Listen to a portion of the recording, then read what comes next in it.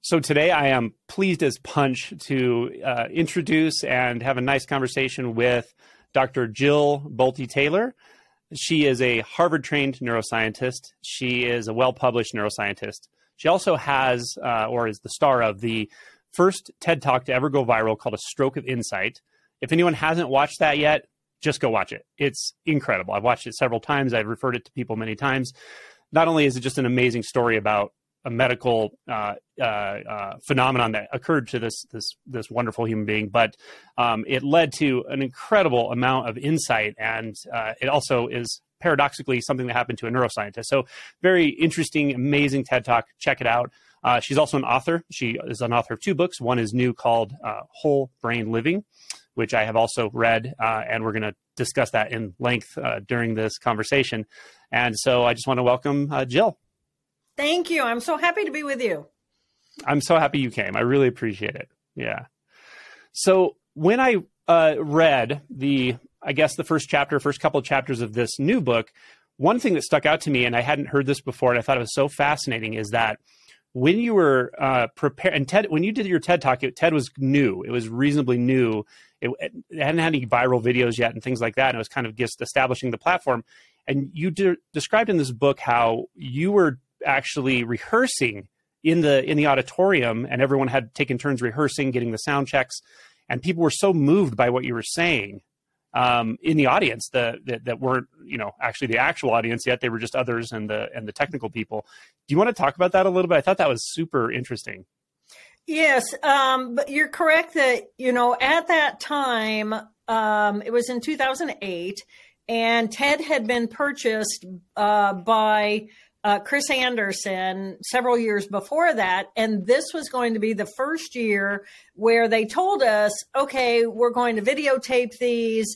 50% of what we get we'll probably post on the internet. 50% won't. So don't worry if you make a mess of it. We just won't post it. And I thought, well, so I wasn't going for the post. I was going for really 1,200 people who were in a room, and 300 other people who were streaming in from Aspen. So when I gave my TED Talk, I wasn't giving my TED Talk to the world, first of all. I was giving it to these 1,500 very influential people. And that was my focus. So I went in, and it of course is nerve-wracking because I was a keynoter, natural presenter. I love a good audience, and I was used to an hour or an hour and a half to share my story, and they limit me to 18 minutes. And it was like, okay, which means I have to script because otherwise I'm going to go who knows where, and I'm going to have to script this thing. So,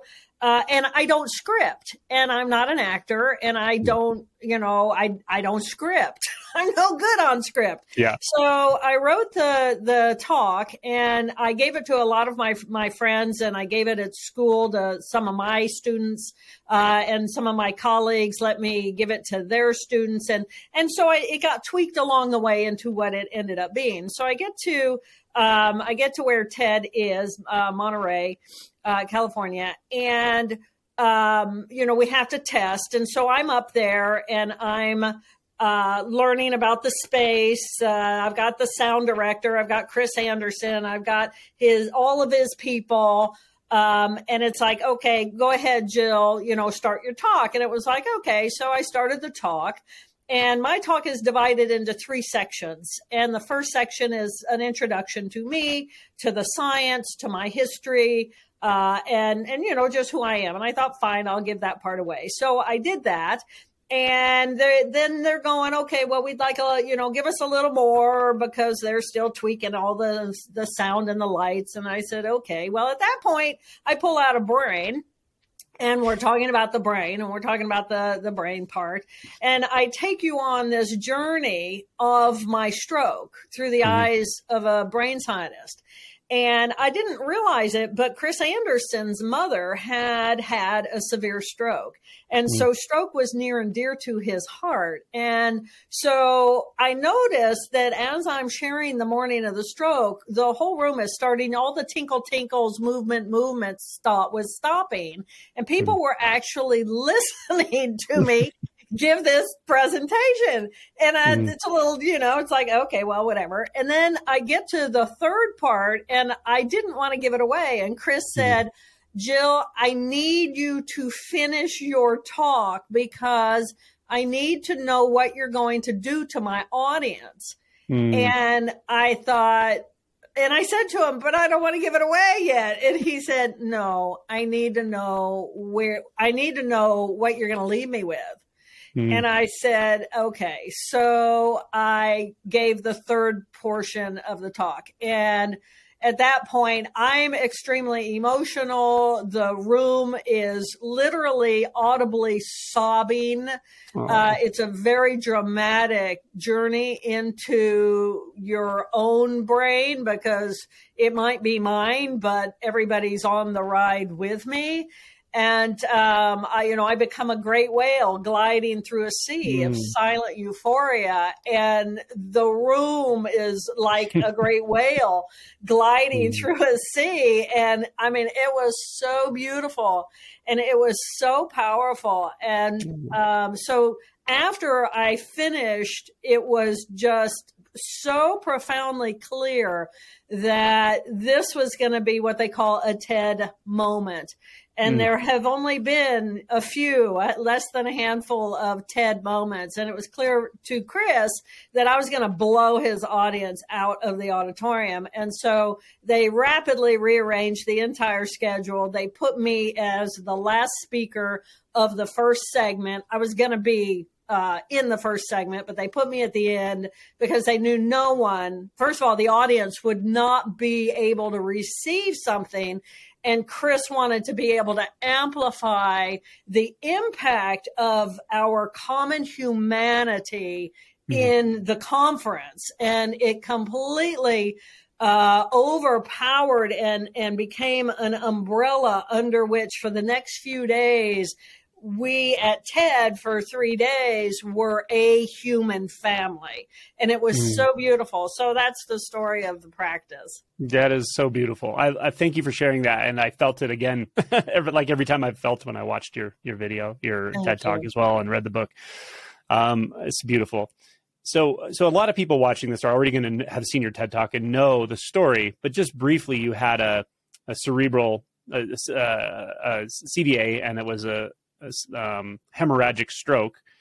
Do you want to talk just so we're kind of all on the same page about what that was and which part of your brain was involved in the effects of it? Yeah. So I guess the most important piece was that I was a neuroanatomist at Harvard. So neuroanatomy is the anatomy of the brain, and I am a cellular neuroanatomist. So I think in terms of circuits. And I was teaching and performing research, but I was teaching neuroanatomy, the circuitry of the brain. So the way I think naturally, because it's what I teach, is when I hear sound comes in, it gets stimulated by those little ear follicles, and the auditory nerve then takes it in. Some of the signal will hit this group of cells. Some will cross over to the other side, hit that group of cells. Some may bypass and go up a little. And then, how does it actually get to the cortex? That's what I think. That's how I think. I visualize circuitry. So on the morning of the stroke, I woke up and I was having this pain behind my left eye. And it was very unusual for me to have any kind of pain. Actually, I say that in a TED Talk, but it was true. And it literally took, a big block of time for me to actually realize that the problems that I was witnessing were because of a hemorrhage in my brain. Now, I'm a neuroanatomist. I'm not an MD. I'm a PhD. I'm not a neurologist. I don't see a lot of people with stroke. I teach about stroke, so I know about stroke, but I'm not a practicing physician. I'm in a research lab somewhere. So it wasn't until my right arm went totally paralyzed that was a warning sign of stroke. Oh my gosh, I'm having a stroke. And then everything began to focus around that. And over the course of 4 hours, the hemorrhage grew to about the size of a softball. And it was just compressing all that tissue in the left hemisphere, taking the left hemisphere offline, and by the afternoon, after the morning of the stroke, where I'm waffling back and forth between what's going on in my right brain of blissful euphoria in the present moment and the ability to go back to the left hemisphere and attend to detail in order to orchestrate my rescue, that was all gone by the afternoon. By the time I got to the hospital, the left brain was offline completely. And all I had was the experience of the present moment. And then it was, okay, it took then 8 years for me to use what I understood and how my right brain organized information to rebuild the circuitry in the left hemisphere so that I could regain all of those skill sets. Yeah.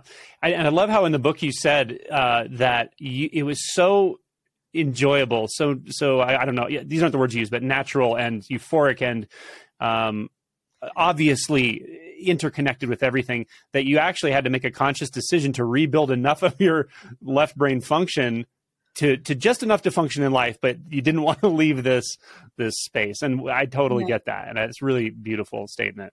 Yeah. Thank you. Yeah.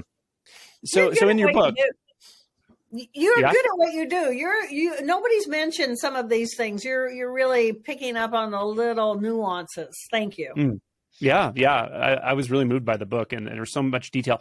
We don't have enough time to really unpack everything I would love to talk about with the book, but I'll point out a few things. One is, this is kind of my reflection of the book now, just for anyone watching and for you.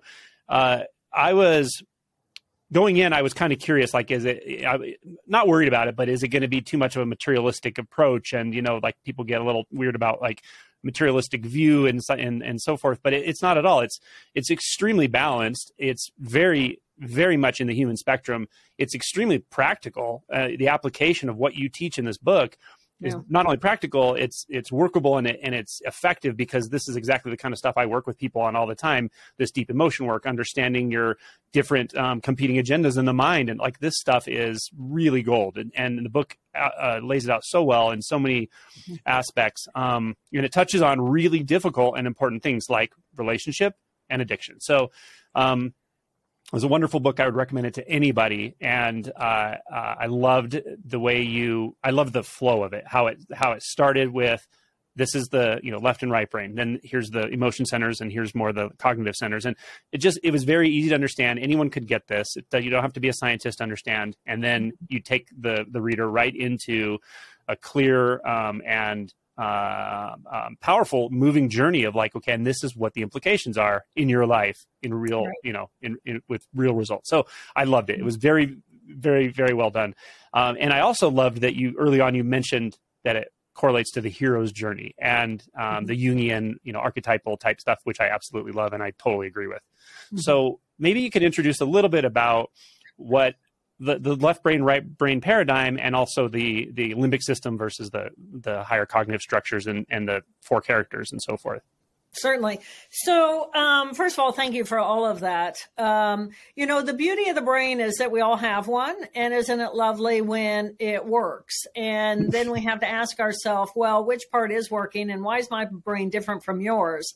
But at a neuroanatomical cellular level, we are constructed the same.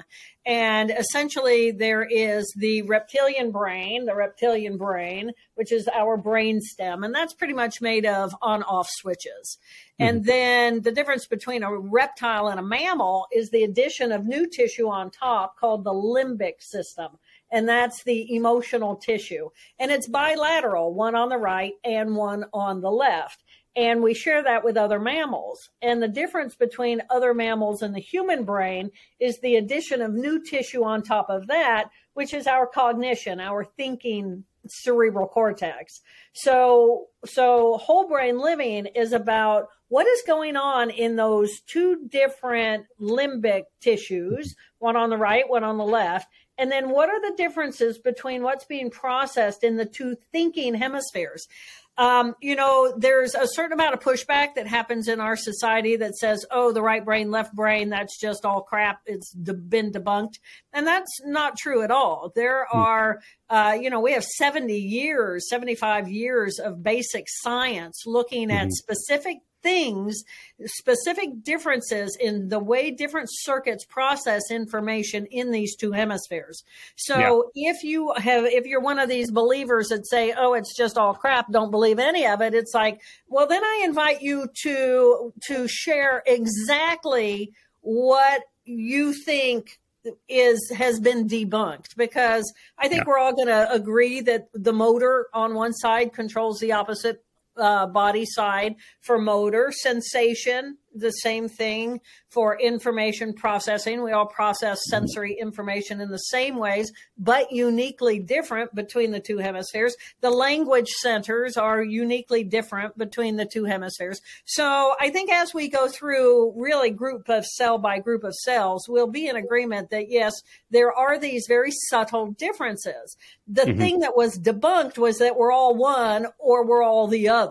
That is not true, of course. Yeah. But the idea that the two hemispheres are actually processing information differently is very true. And because of the way the cells have relationships with one another, the right hemisphere automatically experiences the big picture, while the left hemisphere automatically, through the way the cells organize that information, go for details, and more details. So we do end up with two very different ways of processing information, which gives us the whole human perspective. So I want to throw that out because of that argument. Absolutely. So as we think, though, about what happened to me when I lost the left hemisphere, was I lost the identity. I lost language, as in dog. Dog is a sound. We place meaning on that sound. We can comprehend the meaning of that sound. We can communicate with one another. I lost that language. I also lost a group of cells in the left hemisphere that defines the boundaries of where I begin and where I end. So I know that my face, my nose is my nose, but that these glasses, they're not me. They're not of me, because this holographic image in my left hemisphere defines where I begin and I end. My limbic system, my emotional system in that left hemisphere, those cells actually leap out of the experience of the present moment. How on earth do they even do this?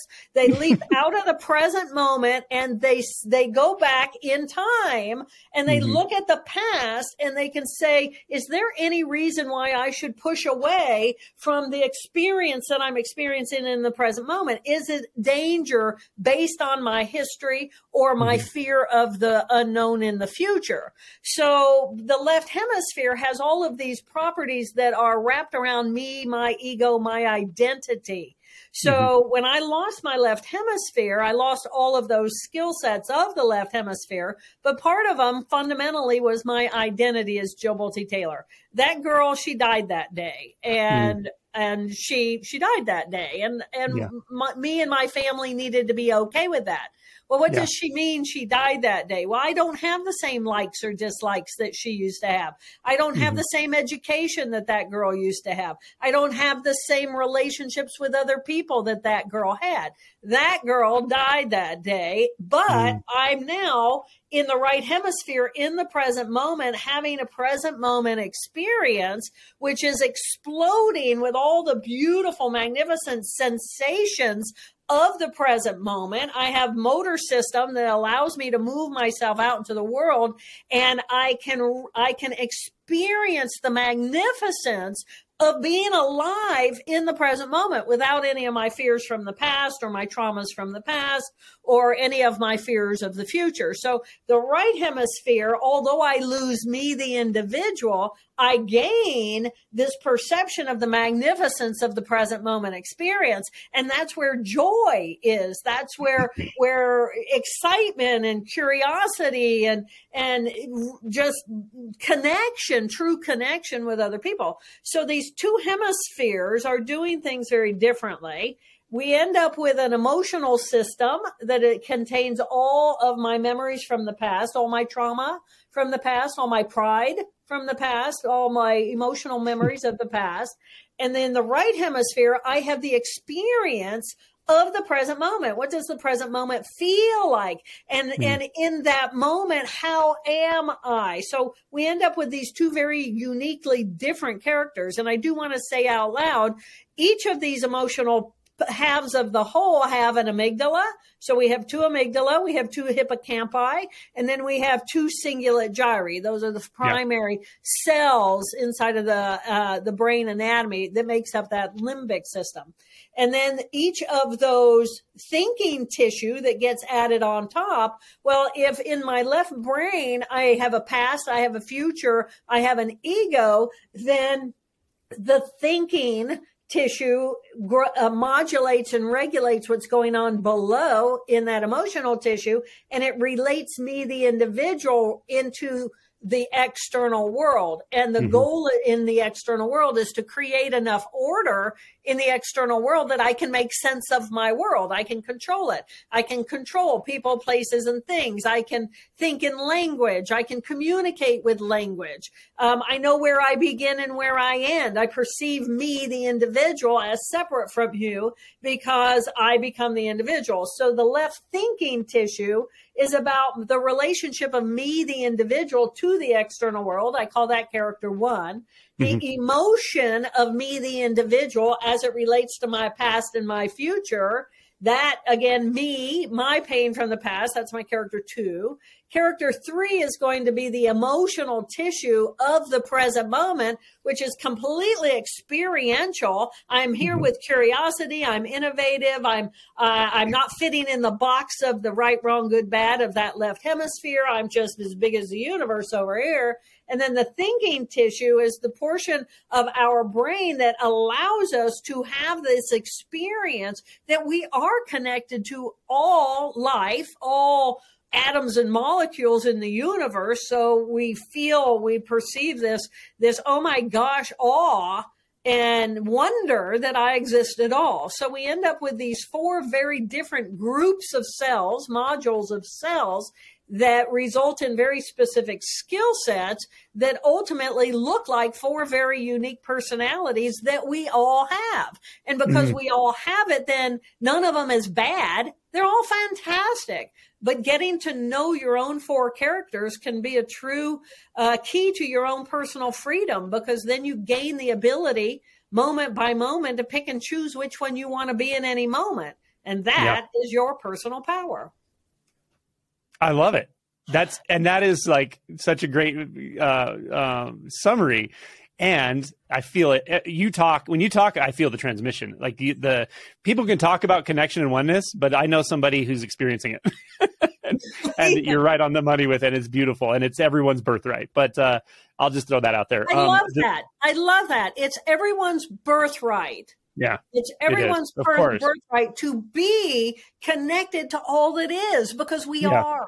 I love that. It's beautiful.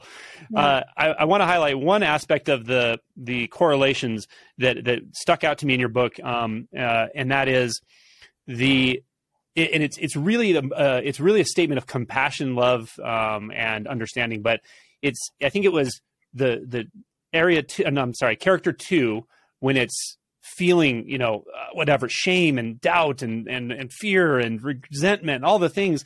And then there's the character 4 who sees that with nothing but compassion and love. And I love this statement you made in the book more than once. And it was, what a wonderful thing that we can even feel that.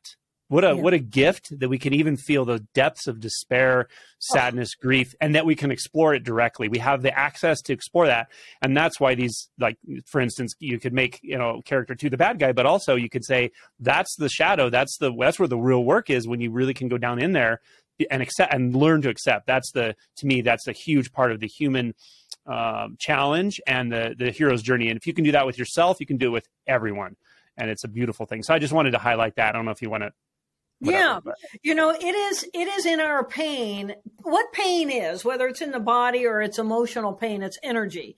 And it's energy that's trying to communicate. Look at me, pay attention. I have something. I have a need, right? I have a need. Who knows what the need is, but I have a need. So if your leg is bloody, right, you have pain, tissue damage, you give it attention, you help it heal. The same thing is true emotionally. And when we feel deep, deep pain, this is how our brain communicates with us. Hey, we need to look at this. We need to reflect upon this. We need to move through this so that we can heal it. Can we heal our emotional pain? Absolutely. But you can't do it if you don't look at it and work with it, right? Yeah. Now, I am not, so psychoanalysis that's going to go in there and look at it for 30 years and just routinize about it. That's not the goal. The goal in my language and in my thinking is that I have this little character 2 pain, and this is real pain, whatever it is, this is my pain.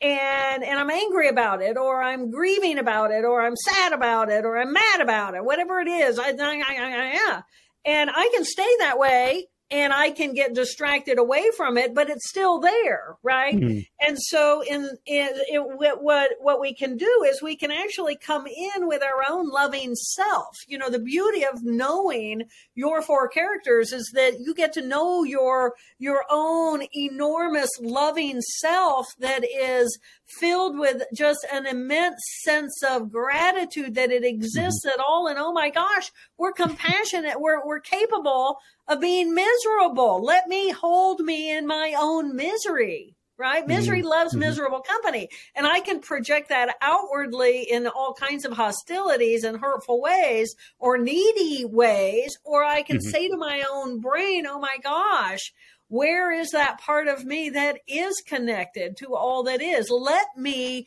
hold myself. My character 1, which is all about the external world and fixing things. Character 1 is this fixer. Character 1 can come in and say, okay, we're safe in the moment. Everything's fine right now. So we're okay, right? We're okay. Little character 2, we're okay. And character 4 can come in and say, oh my gosh, isn't it magnificent that we're capable of being so miserable and so unhappy? This is the beauty of being alive. I'm not 6 feet under. I'm alive. I'm capable of this misery. And I always tell people, I don't mind if you're miserable as long as you remember to enjoy it. It is delicious. Our sadness, our mad, all of it, it's delicious. But we don't want to just let it, give it the microphone and let it run around forever. Pull yourself out of just that pain by using these other 3 really healthy parts of who we are. Yeah. Oh, it's beautifully stated. Beautifully stated. Sometimes I say things like, the way out of suffering is into suffering, or the way out is in, or, you stop suffering when you stop trying to stop suffering. Like, you have to really embrace at the deepest level all aspects of yourself and of truth, which is that the self is not limited by this body wall. Absolutely. But it is addictive, and that is our addictive tissue. That little character 2 tissue is our addiction tissue. Right inside of there in that insular cortex is our craving for any addiction. And part of it is I'm craving my own misery. Damn it. I'm finally miserable. I'm madder in hell, and I'm going to stay madder in hell. And every time I think about you, 30 years later, I'm still going to be madder in hell at you because it is so overwhelmingly delicious. And it's like, at some point, we got to go get dinner. Right. Right. Yeah, of course. Yeah.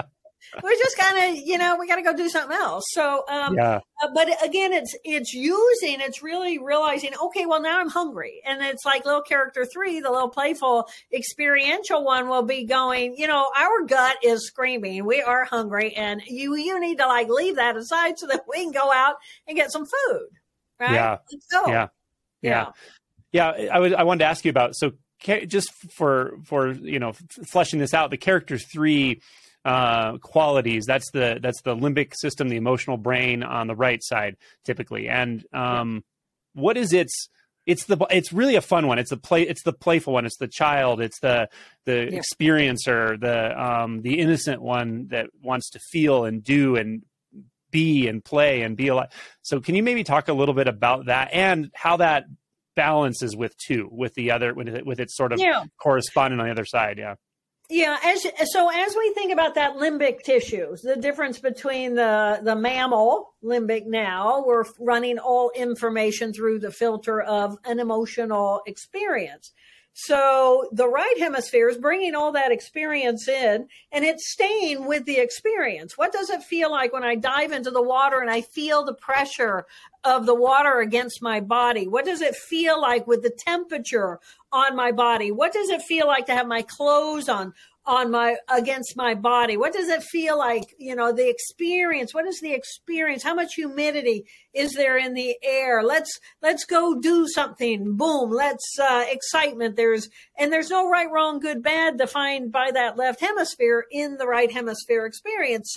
So right here, right now, what sounds like fun? Let's go play, right? Let's go stomp in the woods, and let's go make a mess and chaos. And it's like, yeah, it's exciting. But that's the present moment of character 3. So character 3 is very playful and creative and open and sharing. Now, character 3 can also get us into big trouble because it doesn't have the right, wrong, good, bad. And if it sounds like fun to go bungee jump, and bungee jumping's legal, yeah, let's go do that. But if it says, let's go sneak into the neighbor's pool in the middle of the night, and that's not legal, then you're going to end up in jail, right? So a whole lot of our character 3 instincts actually drive us. There's a whole bunch of character 3s in jail. So that I just want to give you a heads up. Be careful about what you let your character 3 do, especially if you got alcohol or drugs in you, because then we're really not even hooking into that character 1 at all. Character 2 is not so both character 2 and character 3, limbic, emotional, young. This is the tissue that is online and developed by the time we're born. So, and that's in order to be able to, cover our needs when we're absolutely 100% dependent on other people. So these two groups of cells will never grow up. They will never mature. The thinking tissue comes online across time, and that becomes our maturity, especially that character 1 that is going to control and organize and right, wrong, good, bad, put everything in the box. No, you can't make those greens, those leaves, you can't paint them purple. They have to be green, right, wrong, good, bad. So we end up with these 2 children essentially inside of ourselves, and then a wise, aware, open, filled with gratitude and awe and wonder perception of ourselves that is total peace in character 4. And then in character 1, all the judgment, all the definition of, I want to be the boss. I'm going to be the boss of my own life. I'm going to go to work. I'm going to get stuff done, and I want to control everything. So we just end up with these relationships between these different parts of ourselves, and really learning to master them is how we find personal freedom, because at any moment in time, I can become my character 3. My whole body changes. I get excited. I start bouncing around. My voice goes faster. My eyes open. My character 2, she's whatever she is, when she's being whatever she's being. And character 1 goes to work, right? She's going to put earrings in. She's going to get me on time. She's going to do all her things. And then character 4 is like the blue sky that's always there in the background saying, whenever you guys chill out, I'm here. So when we pray to find that peaceful nature of character 4. When we meditate, when we do yoga, when we repeat mantra, we are settling and quieting those characters of the left brain to open up that peaceful nature that we all have right there in our own right brain. Yeah. Would you say that over time with this type of work and this introspection and understanding it, they essentially integrate and things start to skew more toward the character 4 over time, and that kind of settles in that way? Is that what your experience would be? The beauty of the brain and circuitry is the more you run a circuit, the more that circuit gains power in order to begin to run on automatic. So being able to quiet your own character 1, everybody says, okay, well, let's go meditate. Okay. So we're sitting there, and character 1 is talking, and it's like, well, just ignore what that part of your brain is saying. And it's like, but it's very loud and it's bored to death. And it's and then I start focusing on my body, and it's like, oh, my lower back hurts. And I'm not happy about this. And every time I meditate, it makes me unhappy. That's little character 2. And then this start getting really loud. And it's like, okay, well, it's not that we're going to silence them. It's just we're going to set them aside for a few moments, right? Mm-hmm. And so, but it helps to know, where am I going? And I think that that's the beauty of whole brain living, is I'm not just trying to say no, because the brain, all it hears is, whatever it is you're saying no to. It's about, what is my alternative? And my alternative to my character 1 and my character 2 is my very playful character 3. And it's like, okay, well, let's make this fun. And it's like, okay, all right, well, what can we do? And character 4, there are all kinds of ways, the tools that you can use in order to allow yourself to shift into that character 4 part. But it's not the kind of thing that we do in our normal day. So it's not like it's routinized as powerfully as the characters 1 and 2. So I think it just becomes practice. And when we practice certain things and we get a glimpse of that feeling inside of ourselves, what does it feel like when I'm in my character 4? Oh my gosh, what does she mean when she says she feels as big as the universe? Well, what that means is that I can look right now, I can look out a window and I can see there's a little bit of breeze and there's a little bit of movement in some of those leaves, just barely movement. And so I don't focus on the leaf. I expand my vision to the energy around that leaf. And you can hear my language is already starting to get lost. But I focus on the energy being the energy that is wiggling that leaf, and the leaf is kind of like waving at me, but I become that. And as I allow myself to become that, everything else quiets away. That's exactly my experience. Yeah, you can practice it. And I love how you led through that. And language does drop away in that it's just becomes, language isn't really designed to talk about that aspect of interconnection. Right. But as you said, there's the leaf and there's form, but then there's something deeper, it's closer and farther. It's both particular and not particular, and it's inside me and it's outside there. And all of a sudden, there's no need to even construct any structure of the mind anymore out of reality. It's just reality being reality. It's exactly, and I am all of it. Yeah, and you are all of it, and just knowing that we have that capacity to connect no matter where we are on the planet. That is humanity. That is the energy and the spirit of humanity. And so we can always connect into that because it is what is. Everything else is a distraction away from that. Yeah. It's interesting on a personal level. What I pick up from you is that there's definitely a maturity I see in I don't know, I would call it realization, but when the clarity of this and this integration comes online, there's a fluidity. It's amazing how there's such access to the particular and to the infinite, to the timeless and to thought and the time-bound, language we use and so forth. But the ability to sort of fluidly move as needed in and out, even if it's not needed, it's just what's happening. It stands out to me. It has a signature. It has a signature of a very natural, synchronistic, enjoyable. It's almost like a force of nature. Yeah. And so anyway, you speak that way, and I really I just resonate with it. You move that way. Well, and I love that force of nature. It is the force of nature that is the energetic of everything that is. And we have this tiny little group of cells that says, I'm separate from that. And I'm not separate from that. I don't begin and end here. We all know that. You walk into a room where two people are fighting, and as soon as you walk in, they shut up, but they were fighting, right? How do you know that? Because energetically, we are biologically programmed through that beautiful right hemisphere to pick up that data as it relates to how the language centers of that right hemisphere, which again is experiential of the present moment. So I think it's a matter of getting to know, what am I as a biological creature? What are the skill sets of these cells inside of my brain? And then what choice do I have in picking and choosing? Well, in this moment, I'm going to sit here. I'm going to do my right, wrong, good, bad. Don't say these things.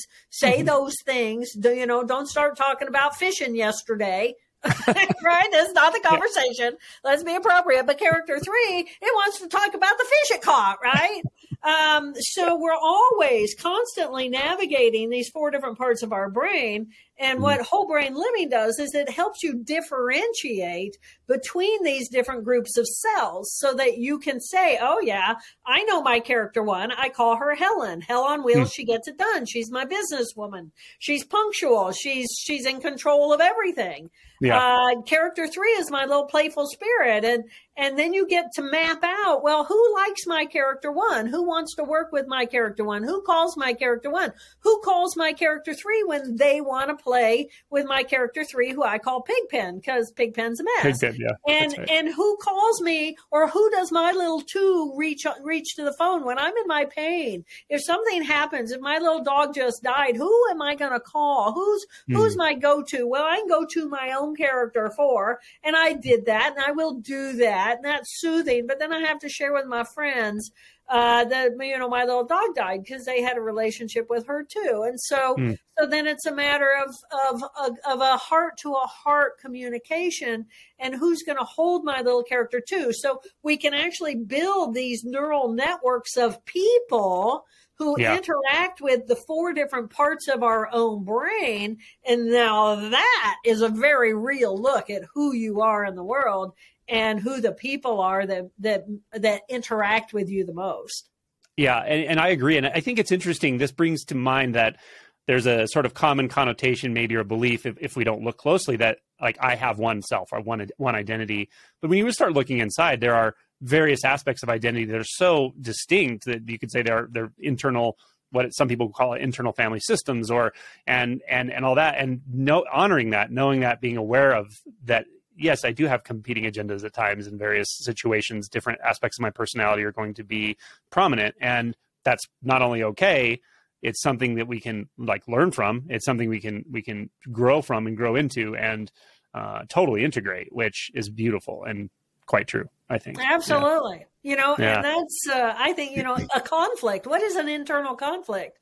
You know, I've got this test tomorrow. I need to prepare for it. But the boys are out playing basketball. I'm going to go. So, you know, how do I negotiate that? And it's like, okay, so I go out and I hang out with the guys who are playing basketball. And then after that, well, then let's go eat. Well, that's a different conversation. Right. Maybe my character 1 said, okay, let's go hang out with the guys that are playing basketball, and we'll do that for maybe an hour. But then we're going to come in and we're going to go and we're going to study. That's an internal negotiation between these different parts of who we are. And once you know who those characters are, then it's like, okay, character 1, you said I could go do it. I'm going to go play for an hour, and then I'm going to come back feeling rejuvenated, and I'm going to give you 3 hours of study. Deal. Go. Yeah. But you have to adhere to the agreement that you've made with yourself. Yeah. No, I think that's a really good way to say it.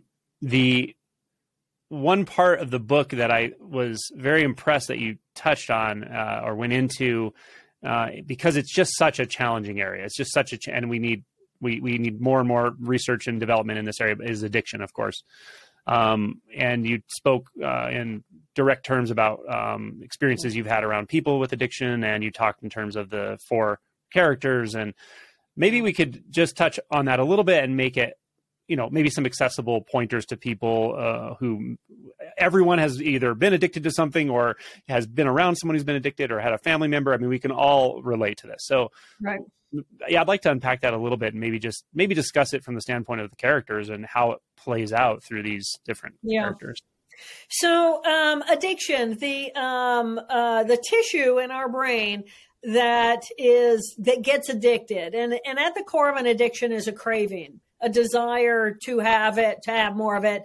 Don't take it away from me. I want it. I need it. I'm going to fight for it. And that's going to be inside of the tissue of character 2. So not only is character 2 in our pain and our trauma from our past, but it is in our desire for something that may not be healthy for us. So just knowing that about little character 2 and knowing it is my character 2 that is truly invested in the action and the activity and having, I want, it's mine, I need it. I'm going to have it. I'm going to lie about it for it. I'm going to scheme for it. I'm going to fight for it. I'm going to whatever it is. We all know what addiction feels like inside of us. So that's actually inside of that little character 2 tissue. Just knowing that. So my addiction was cigarettes. I just had COVID, so I don't think that cough had anything to do with those cigarettes, but I was addicted to menthol. And boy, could I make up a million excuses for why I wanted that menthol. It opened my cavities. It opened my sinuses. Yeah. I could breathe more clearly. I could think more clearly. I could think faster. I was working on my dissertation. You know, whatever my reasons are, then that in my character 1 comes in and says, actually, you know, I do perform better when I smoke cigarettes. And it's like, okay, well, that doesn't really help me quit, right? Because here I am, I'm an anatomist. I'm a gross anatomist. I'm a biologist. I'm an organic person. I can't be smoking cigarettes. It's terrible for my body. So we're talking major conflict between the overall principle of my love and awe for this organic entity, but then there's that cigarette. And it's like, oh, wow, talk about an addiction, power. And now what I really realize is that this was an enormous fight between my little character 2 that was coming up with all kinds of reasons and factual information about why I needed it, versus then my character 1, which cared about my status in the world. Well, how's it going to look if a neuroanatomist who values the temple of her soul, the body, is smoking cigarettes? So she cared about the external image. My little character 3, it didn't really care much at all, other than, you know, if it was out drinking, it's college years. Yeah, I wanted to have a cigarette. And so they package it together, and then character 4 is going, we're all going to die sometime, so whatever, right? Whatever is that character 4. It just loves me no matter whether I'm addicted or not. So those are the conversations going on inside of my head, and most people's heads very similar to whatever their addiction is. And then it's a matter of, well, who am I actually going to give power to, and how am I going to set up my own strategies so that my character 1 doesn't go to the store and buy cigarettes? Okay, that's pretty simple, right? You can't smoke what you don't have. And character 3 doesn't set me up so that if I'm going to go drinking with my buddies, then, well, maybe I don't hang out in a bar for a while where there's smoking going on so that I'm tempted. Go do something healthy, right? Go paddleboard, go do other physical things, give myself something else to do as that character 3. And then character 4 really just loves all of us and is, just loves all of us. So, so that's the fight, I think, that happens inside of all of us. Yeah, I love how you said that about character 4, and I actually find that to be an important aspect of when people are starting to break addiction or getting really to the root of it, is that there's something that's okay with you no matter what. Because at the root of addiction, there's often so much shame, right? There's just a lot of shame. And an addiction that's destructive in relationships and work and health, alcohol, drugs, there's a lot of shame. But to bring online that part of yourself that just says, you know what, though? I know this is destructive. I know this is hard. I know you doubt yourself and don't trust yourself and you can't control, and I still love you. That knowing that part of us is already there is so powerful and so important, Right. So I'm glad you said that. And then we can actually build that relationship. And I think that for something like 12 steps, where you have someone who is your call for support, right? Mm-hmm. For me, my call for support ends up going to my own little character 4. And it's like, you have me. You always have me. And sometimes I might need to reach out for that external support, but just to know that love, I am okay. I am good. I am this beautiful life force, whether I have that addiction or not. A part of me is just so celebrative that I'm alive and that I'm connected with other people and I can connect. That is always there. We're never alone. We are never alone. We only have the perception of ourselves as isolated and alone. So beautiful. And true. And true. Yeah. Yeah. Yeah. Yeah.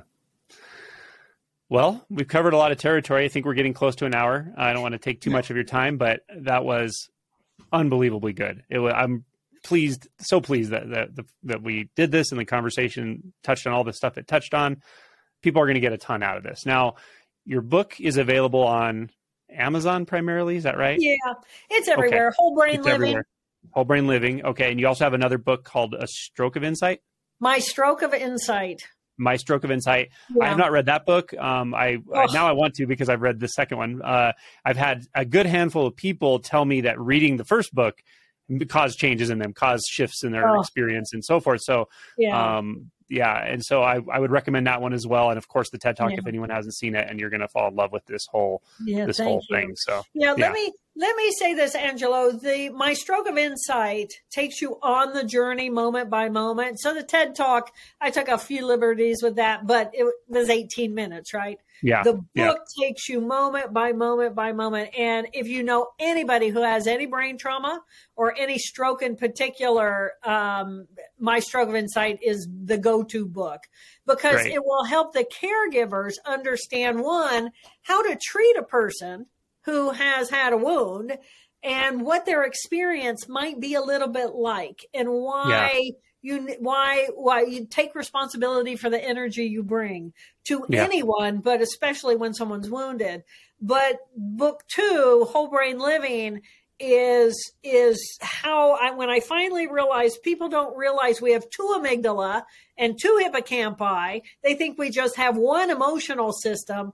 That was when I figured out, how do I communicate to other people how the brain is actually organized and differentiates into these 4 different characters. So it's really a progression.